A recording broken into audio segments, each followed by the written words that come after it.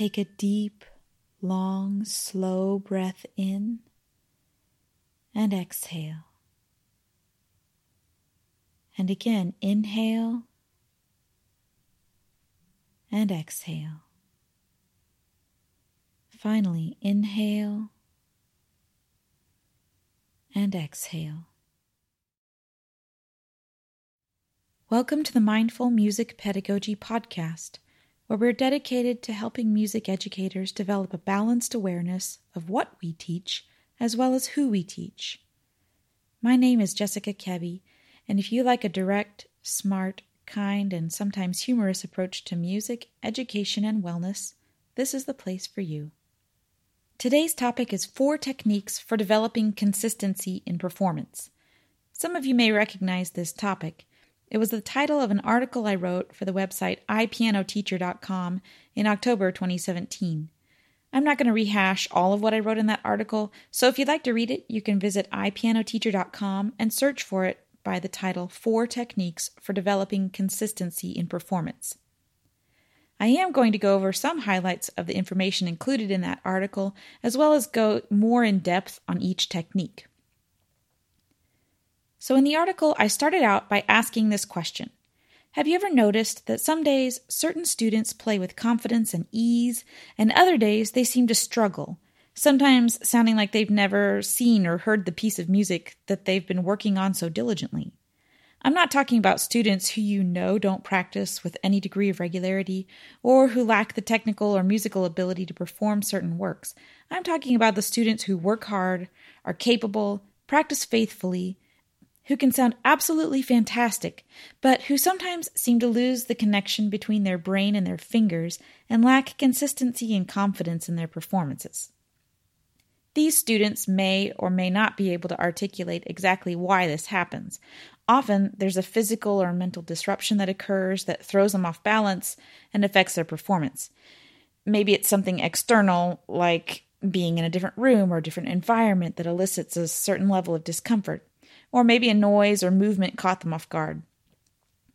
Maybe it's internal, a fear of failure that's strong enough to cause physical tension or negative thoughts that they struggle to ignore. Whatever the reason, the result can be an undesirable performance. And if that continues, the student can quickly develop a track record of inconsistent performances, which can then feed into this self-fulfilling prophecy of failure. And then in the article, I went on to share about my experiences with inconsistent performances as a child and as a student. It didn't happen all the time, and in fact, not even most of the time, but I had enough quote-unquote bad performances, according to my perfectionistic standards, that I experienced uncertainty whenever I performed. After several years of observation and study, I finally realized what was happening. I discovered that my problem was this. I wasn't connecting what was happening in my mind with what I expected and needed to happen with my body during a performance. When I practiced, I was relaxed and my mind and body behaved in certain ways, but when I was under pressure, my mind and body behaved differently and I had no idea how to control the results. I felt good when I practiced. I would often feel transported or in an almost Zen-like state. But when I performed, I was anxious, cold, shaky, and my mind felt really foggy. It was frustrating to me that I couldn't recreate my state of being when I practiced when I performed. And I think the reason is because I wasn't practicing that state of being in mind intentionally. It was just happening during my practice sessions. But when I was performing, I was just reacting. And so I wasn't creating a proactive and purposeful practice session to take charge of my mind and body that I could call upon when I was in a performance. Through my research, I discovered that there's a very simple, effective concept that develops an awareness and communication between a musician's mind and body, and that's known as relaxed concentration. In a musical context, this means developing the ability to be fully present in each moment of playing while maintaining just the right amount of energy, muscular control, and focus that enables musicians to play with a level of consistency and confidence that can't be shaken. Just as students must practice and develop their technique and repertoire, achieving a state of relaxed concentration must be cultivated in practice consistently over time in order to see results. So there really isn't a silver bullet, but the good news is this is really easy to do, and it only takes 5 to 10 minutes each day. There are a variety of approaches to developing the art of relaxed concentration. So for the purpose of this podcast and this article that the podcast is based on, I chose to focus on 4 techniques which are particularly effective for students, especially young ones, because they're fairly concrete. And these techniques can be incorporated into a daily routine from the very first lesson. The 4 techniques are breathing, progressive relaxation, meditation, and mindfulness. So let's dive into the first technique, breathing. There's some really amazing research about the power and effect of breathing. And before you jump in and call me Captain Obvious, because obviously we wouldn't be alive without breathing. So of course it's pretty powerful and beneficial. Let me share a couple interesting facts about breathing. Did you know that researchers have discovered that the type of breathing a person engages in directly reflects the level of tension carried in their body? Also, deep breathing is highly effective as an immediate, short, and long-term coping technique that's been directly correlated to a decrease of musical performance anxiety in children. And finally, the benefits of deep, mindful inhalation and exhalation include the relief of muscle tension, a decrease in pain, and an increased function of the body's nervous system. So all of that's pretty great, right? And we don't have to do anything to remind ourselves to breathe. We already do it all day long. But we do have to train ourselves to develop an awareness of our breathing. We have to tune in to the types of breathing we're engaged in throughout the day and learn to manage it to benefit us in different situations, like learning how to slow our breathing down when we're taking fast, shallow breaths that could lead to hyperventilation, and learn to increase our breathing speed in a controlled way to pump more oxygen into our brain and bodies when we're feeling too sluggish. Helping students develop an awareness of their breathing in various situations puts them in the position of being able to use their breathing to determine the state of their mind and body, and it also allows them to change their breathing patterns to create a desired state of relaxation. Deep breathing also encourages mental calm and enhances concentration, and that's really beneficial for all musicians, of course, but especially ones who may need to perform by memory. So we're going to try this. The technique is very simple. First, you're going to take a deep, long, slow breath in through the nose and then exhale through the mouth. As you inhale, imagine your lungs filling up from the bottom to the top. And then have a little fun with the exhale and make it as loud as you can, especially in the lessons because kids love that. You'll repeat this several times, and each time you repeat it, try adding an extra second to the length of your inhalations and exhalations to deepen and expand your breathing. So we're going to try it. First, I want you to breathe in through your nose and breathe out. Again, breathe in through the nose and breathe out. One more time, breathe in through the nose and breathe out.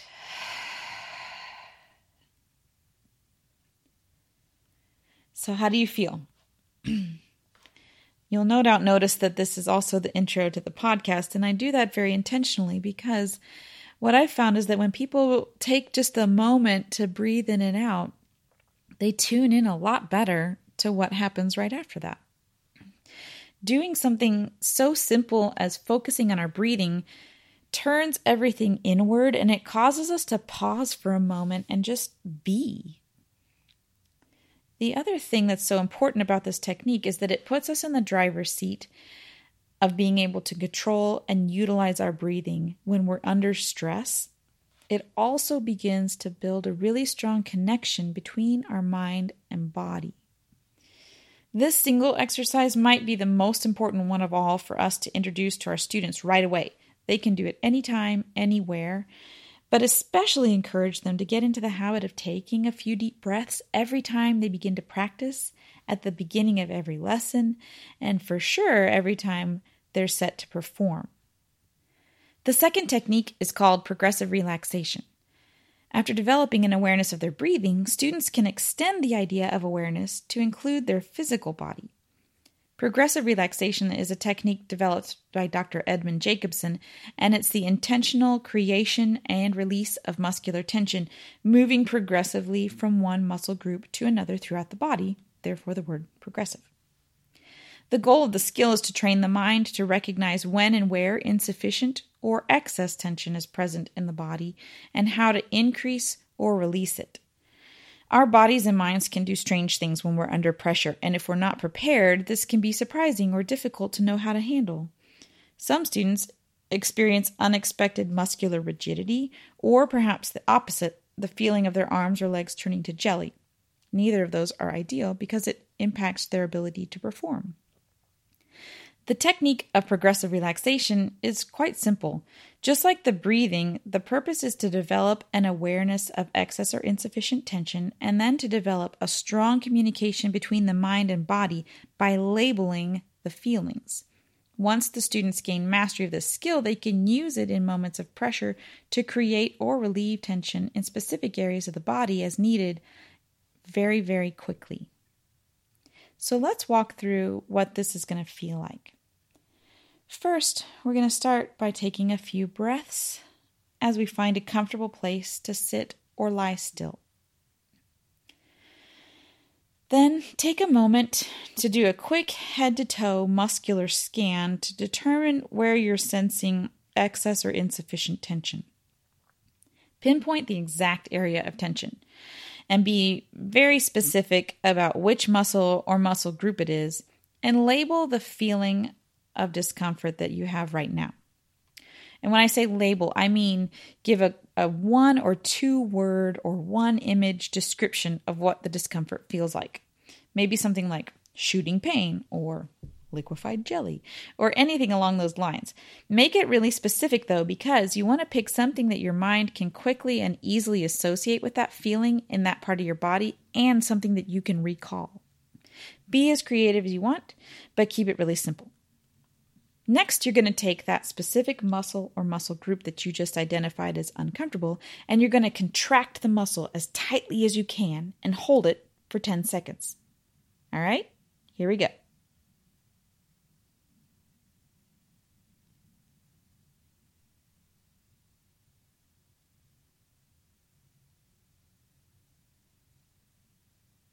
Here's something to remember. Only constrict the muscle that you are pinpointing. Don't involve secondary muscles in this exercise. And this is why I recommend lying down at some point when you try this exercise, because you'll become aware of other muscles that you're tensing that you might not be able to sense if you're sitting or standing. Label the feeling that contracting that particular muscle creates. Make it a different name than the one you just used for the original discomfort. Then, after contracting that muscle for 10 seconds, you're going to fully and completely release the muscle. You're going to also, again, just focus only on that muscle, no others, and you're going to label that feeling.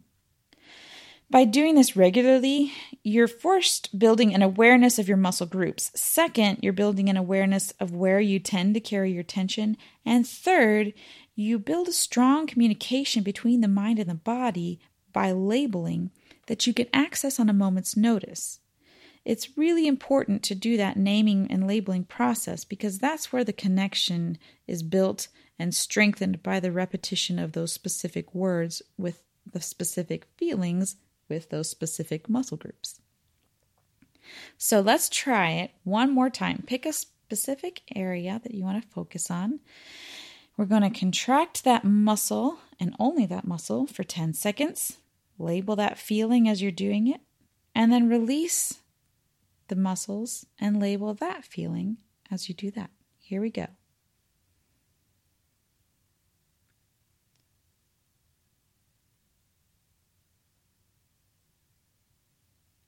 And release the muscle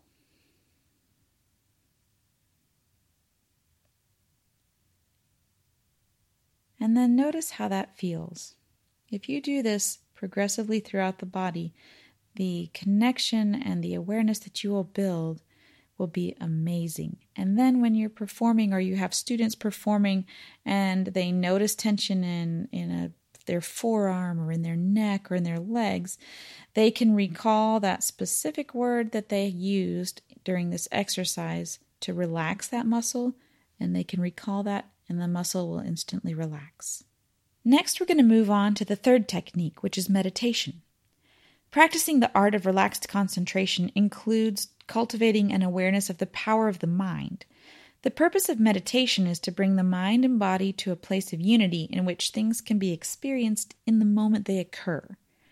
Meditation in the context of musicianship increases the connection between a musician's mind and body by showing students how to become aware of their thoughts before and during the times that they're performing, and it ultimately allows them to calmly direct their mind's focus at will. So here are a couple ways that meditation might work. First, find a comfortable place to sit and take a few deep breaths. After you've done that, you're going to choose a mantra. This is helpful for two reasons. First, the mantra offers a concrete way for us to connect with the exercise, which is really great when you're practicing this concept with younger students who haven't really developed their abstract thinking yet. And second, research has proven that using a 1 or 2 syllable word mantra is beneficial because it blocks a lot of the signals from the brain to the muscles and results in a quieter physical state. So directing our focus to a neutral word rather than on the swirling thoughts and emotions that often surround stressful performance situations is a really tangible way to begin the process of transferring something negative into something positive. Now, with your eyes open or closed, inhale deeply and slowly to the count of 3, and then exhale while articulating your mantra. So it might sound like this. Inhale and exhale.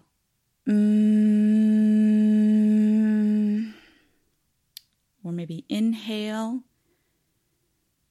and exhale.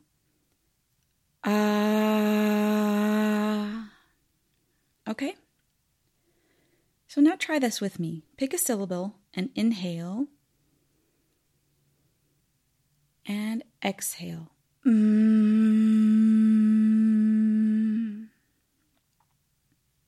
And inhale and exhale.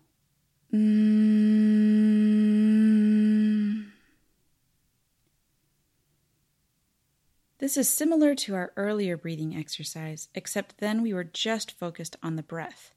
Now we're focused on how we can use the breath to guide our mind. Repeat this as many times as it takes for you to begin to feel a connection between your physical breathing, your mantra, the clarity of your mind, and then ultimately your presence in the moment. Now, what this might look like in practicing or performing is singing or humming along as you play. Obviously, you don't want to do that out loud when you're performing, unless you're a singer. But when you're practicing, try singing out loud, really loud and proud. That acts as a mantra, and it blocks your mind from delving into unproductive or counterproductive thoughts. When you're practicing, it also gives you a clue as to where you might be less secure with a passage because you'll stop singing. Your mind will be so consumed with the mechanics of trying to get through that part that it can't process playing the passage and singing at the same time. So if you can get to the point where you can sing or hum out loud all the way through your piece, you know you're getting close to being performance ready. And then the next step is taking that out loud singing or humming and internalizing it. Now this is tricky because it's a lot easier to not realize when you've stopped humming when you're doing it silently. But that amount of focus and flow is exactly what you need in order to know if you're ready to perform. On my Twitter and Facebook accounts, I linked earlier this week to a wonderful article with tips on meditation for people who struggle with ADHD. If that's you or some of your students, you might want to check it out. It's called Forget the Lotus Position, How to Meditate ADHD Style. And it's up on attitudemag.com. Now that's attitude with 2 Ds, as in adding numbers. So some of you might find that article helpful. And now finally we come to the fourth and final technique, mindfulness. Mindfulness is addressed last because it's a beneficial way to practice all those previous 3 skills cumulatively. It's a skill that combines physical relaxation with clear, careful cognitive awareness and the passive direction of thoughts. It allows us to be thought observers and to gently redirect thoughts or feelings that we don't wish to entertain at certain times. This is a vital skill for students and performers to develop, as they need to understand that it's completely within their control to direct their thoughts. Often when we perform or practice, we let our minds run unchecked, and we're not even aware of it until a mistake occurs. So we can be proactive by practicing this level of mental awareness, because it reminds us that we can decide how and when we allow these thoughts to take up space. So one way to do this is to imagine that you're standing or sitting in or by a river, and imagine all the thoughts that you just observed as leaves floating gently by or around you. Or you might feel more comfortable envisioning yourself in a comfortable, protective bubble. You want to really draw yourself into that image, whichever one you pick, or you can have another one that makes more sense to you. And you just want to be there, just rest there, stay there for a few minutes, and just notice. Notice what comes to mind. Notice especially what wants to persist. When I first start doing this, I notice that a lot of things I've forgotten about throughout the day come to my mind. So when I'm really trying to hone this skill, I'll put a pad of paper beside me, because sometimes they are important things that I don't want to forget about. And I also don't want them nagging at me as I'm trying to do this exercise. So if I take a second and quickly jot it down, then if that thought persists, I can just really gently guide my mind back to the place of saying, it's taken care of. That has a time and a space later, and I'm not going to forget because I wrote it down. So find your spot, find your space, and notice what happens in your mind. And you're not giving any kind of judgment or evaluation really to any of this. You're just noticing. If you struggle to stay there and to just stay in a space of presence without jumping to judgment or really engaging in thoughts that are unproductive to the moment, you might try really engaging yourselves in the sounds and the feelings of your imagined scenario. Maybe think about what time of day it is. Is it sunny? Is it night? Is it warm? Is it cold? Are you in the water? How does that feel? If you're in the bubble, what's the temperature? What does the outside look like? Is it bright? Is it dark? Really engage in that type of thing. And at first, I would suggest setting a timer for just a minute, 1 minute. And we're going to do that now. And I'm going to time us for 1 minute of silence and just see what comes to mind. Okay? So get into a comfortable spot. And here we go.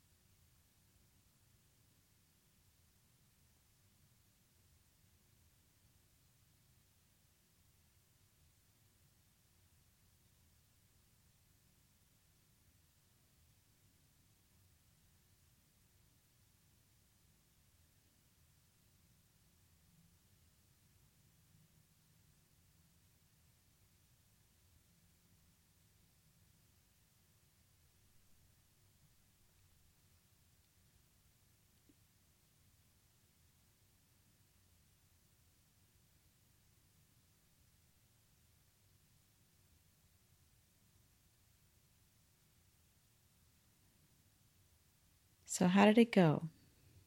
Did you find yourself thinking about a lot of things? Did you find yourself really calm? Maybe you found it easy to sink into that space and enjoy that moment. as you get better at this, I would encourage you to extend the length of time of the exercise. Sometimes a minute goes by really fast, and sometimes it feels like it takes forever. But the point is to begin to make a connection with this exercise to your ability to deflect and to guide your mind. This is really important because sometimes when we're practicing or performing, anxious or painful or uncomfortable thoughts will come to mind. And we want to acknowledge those, but that is not the time or place. So you want to remember that when those things do come in a practice session, in a lesson, in a performance, and they will because that's very normal, you want to be able to gently guide them away and return your focus to the sounds and the feelings that you do wish to experience. You're not trying to ignore those things permanently. You're just setting some parameters for them, and then you're gently guiding your mind down the path that you do wish it to go. I think that this is the hardest exercise of all because it requires a high degree of stillness and concentration, but arguably it gives the highest benefit. If you and your students can achieve this level of mental focus, you have made huge strides towards securing a consistent and calm performance. Imagine if you began to incorporate these techniques into your daily teaching and practice routine, even if you just spent 5 minutes total on them.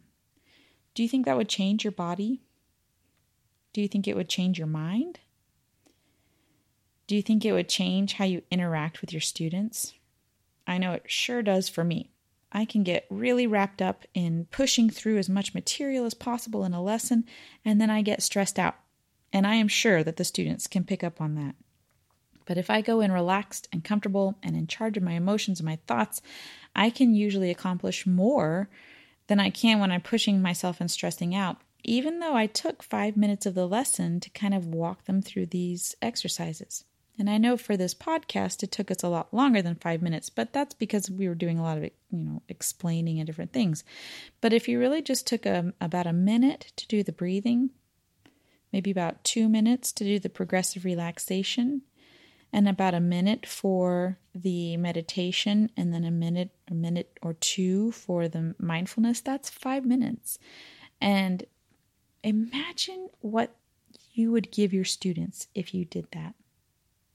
Imagine that giving them the gift of utilizing these skills to create really powerful moments at the beginning of each lesson. Just imagine that the stillness and the quiet focus and the relaxed concentration that might develop within them. And when they do that at the beginning, it really opens them up for instruction and a productive lesson.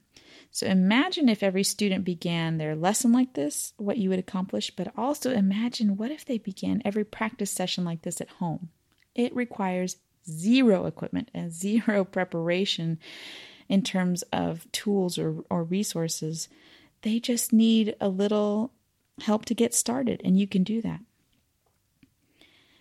So if this is something that you think you would like to include in your teaching and you would like maybe a little bit more guidance, I'm going to direct you to the website www.mindfulmusicpedagogy.com and go in the resources page. You'll see there a section that says free downloads, and I have downloads worksheets available there for students to use to just get them going. This is really good, especially for younger students who need a concrete way to connect with this exercise. It gives them a chance to write out or draw how these different exercises make them feel. And then if you go into the products page, you'll see that I have a whole set of recorded guided exercises that go even more in depth than what we did here. They're really short tracks, but several that deal with breathing and then progressive relaxation, meditation, and mindfulness. So if you like a little coaching along those lines, you might want to check those out. And now I'd like to hear from you. What works for you? Maybe you can share a strategy that's helped you in developing or maintaining consistency or confidence. Share it with us. You can do that on our website, Facebook, Twitter, or you can send an email. Thanks for listening. If you have found this podcast to be helpful, please let us and others know, and don't forget to subscribe so you stay up to date with our latest episodes. You can find us on Facebook at facebook.com/mindfulmusicped, on Twitter at mindfulmusicped, or you can contact us at mindfulmusicpedagogy.com, where you can also find other helpful resources.